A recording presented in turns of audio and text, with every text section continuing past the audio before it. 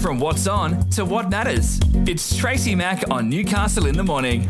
Only on Newcastle Live. Well, if you are like me and you've got no idea about this super for deposit, the reception to Scott Morrison's plan has been very interesting. It's been a very mixed bag. It's earned both praise and criticism. The Coalition unveiled an 11th hour cash splash for more policy ammunition aimed at tackling housing affordability, announcing the Super Home Buyer Scheme.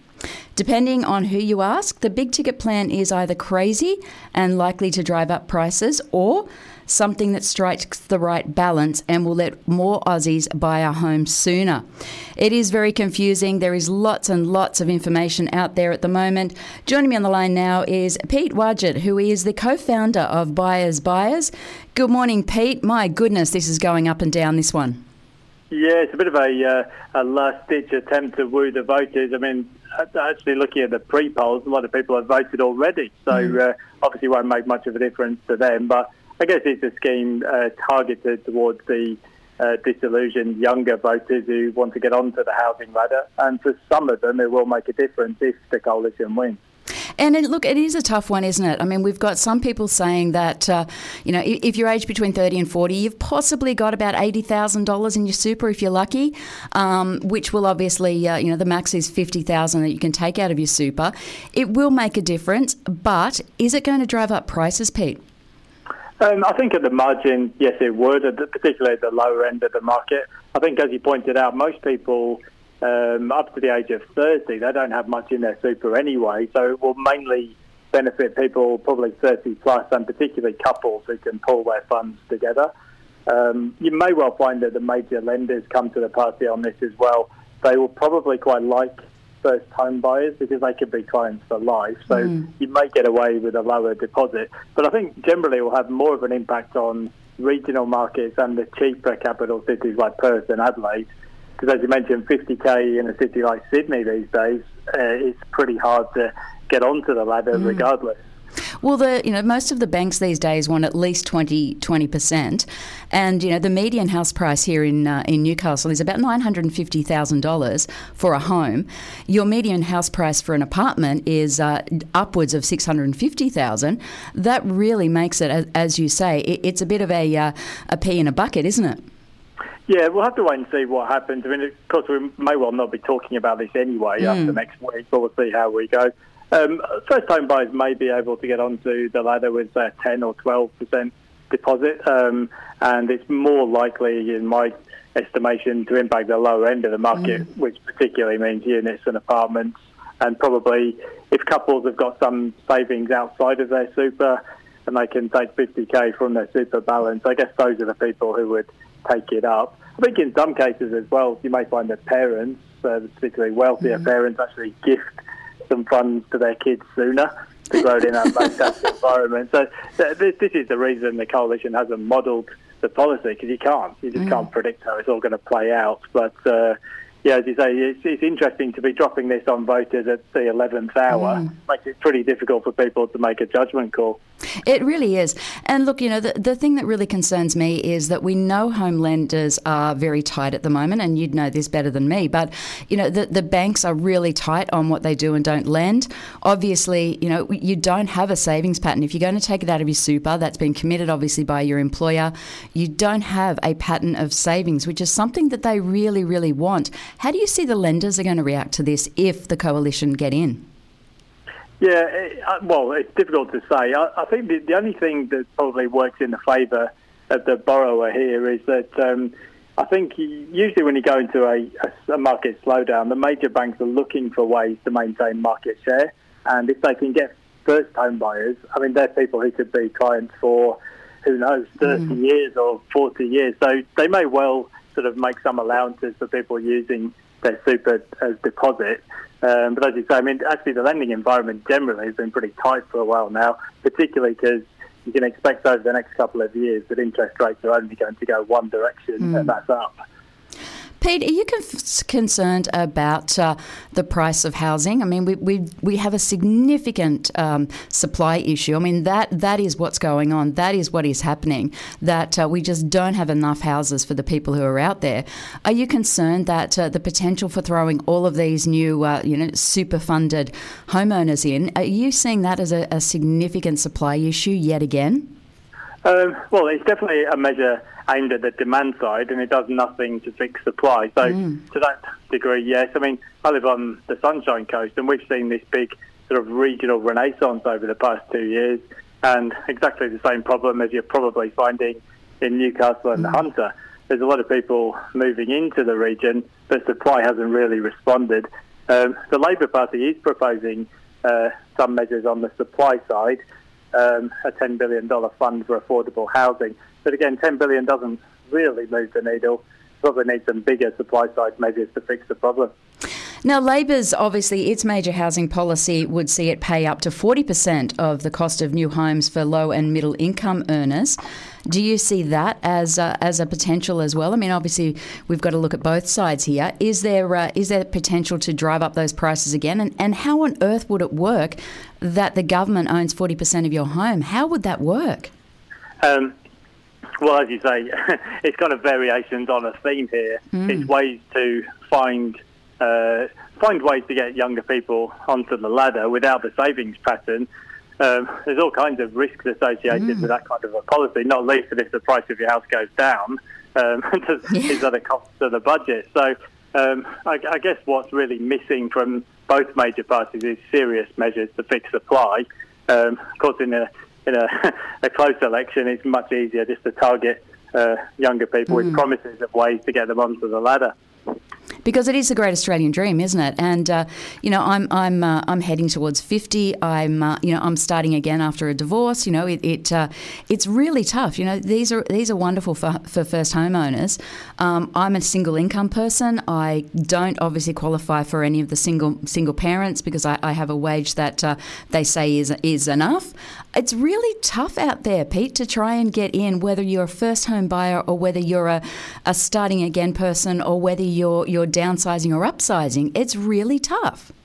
Yeah, it definitely is. And as you mentioned there, all of these measures tend to be targeted, what they classify as first home buyers, but that doesn't really do a lot for, as you say, people who have been in more than one de facto relationship, which statistically these days, I guess we've all had a go at that. Yeah. Have more than, you make me feel better, thank you.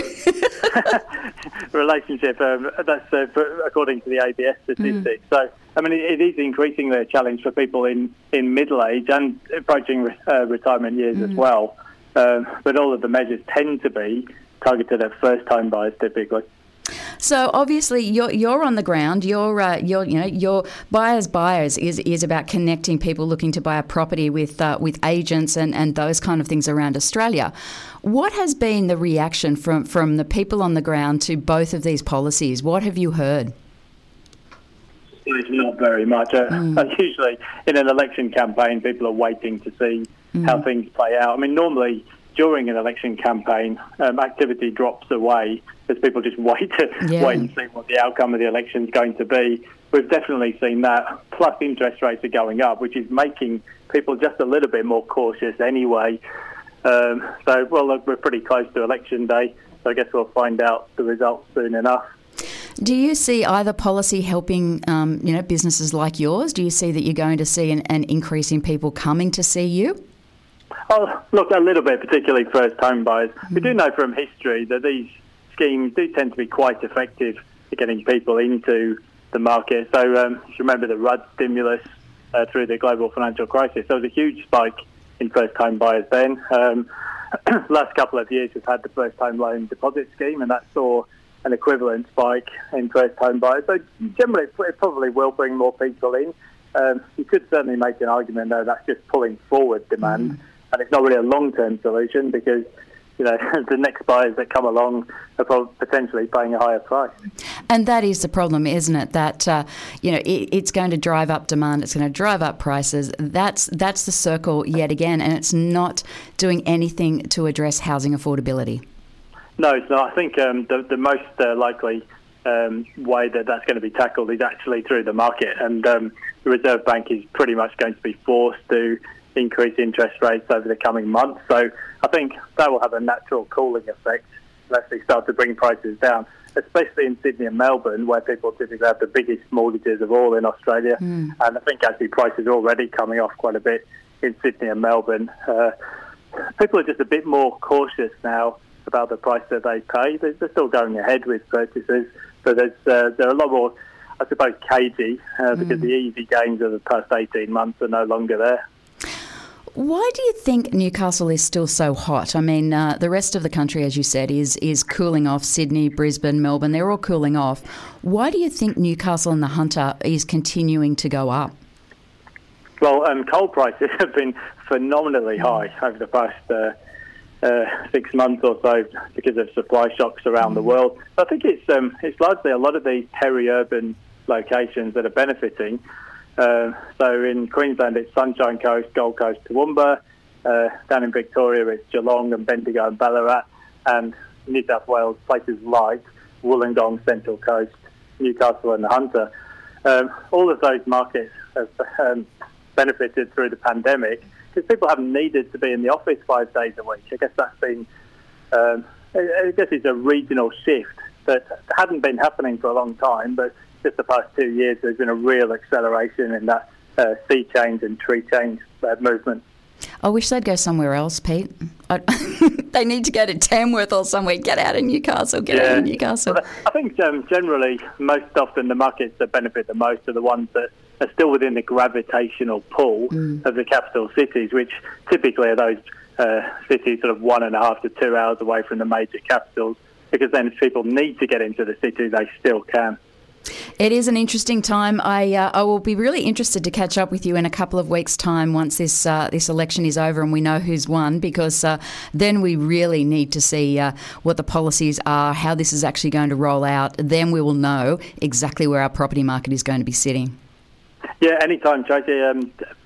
Always a pleasure to come on. And, I mean, if the polling's correct, we won't be talking about the super fund policy. No, we won't. We won't. We'll be talking about the 40%. That's right. We've seen surprises before, though, so let's see how things play out on polling day. Definitely. Thank you so much for your time, Pete. I really appreciate it. Pleasure. Thanks, Tracy. Thank you. Bye. That is Pete Wargent, who is the co-founder of BuyersBuyers. Does that make it any clearer for you? It's really as clear as mud, isn't it? Got no idea how it's going to actually help us. As I said, as a middle-aged person who's trying to start again, as Pete said, there's a lot of de factos that are in exactly the same situation, and housing affordability and housing supply is just out of this world. The rental prices are something that we've never seen before. When the place that you're renting is the same amount that you could be paying off your mortgage, there's something seriously, seriously wrong with our system. And fingers crossed, somebody starts to do something about it, because it's more than just finding cash for deposits. It's about affordability and policies around it that make our homes affordable. And it just hasn't been happening. It hasn't happened for 10 years, and something needs to be done very, very quickly, or we're going to end up in a world of pain. You're with Tracy Mack on Newcastle Live. With over 9 decades of combined media experience, Tracy Mack and Michael Blaxland bring you a smart, fast-paced morning of news and entertainment with special guests and major newsmakers for your morning fix. Join Tracy Mack for Newcastle in the Morning, weekdays from 9, only on Newcastle Live.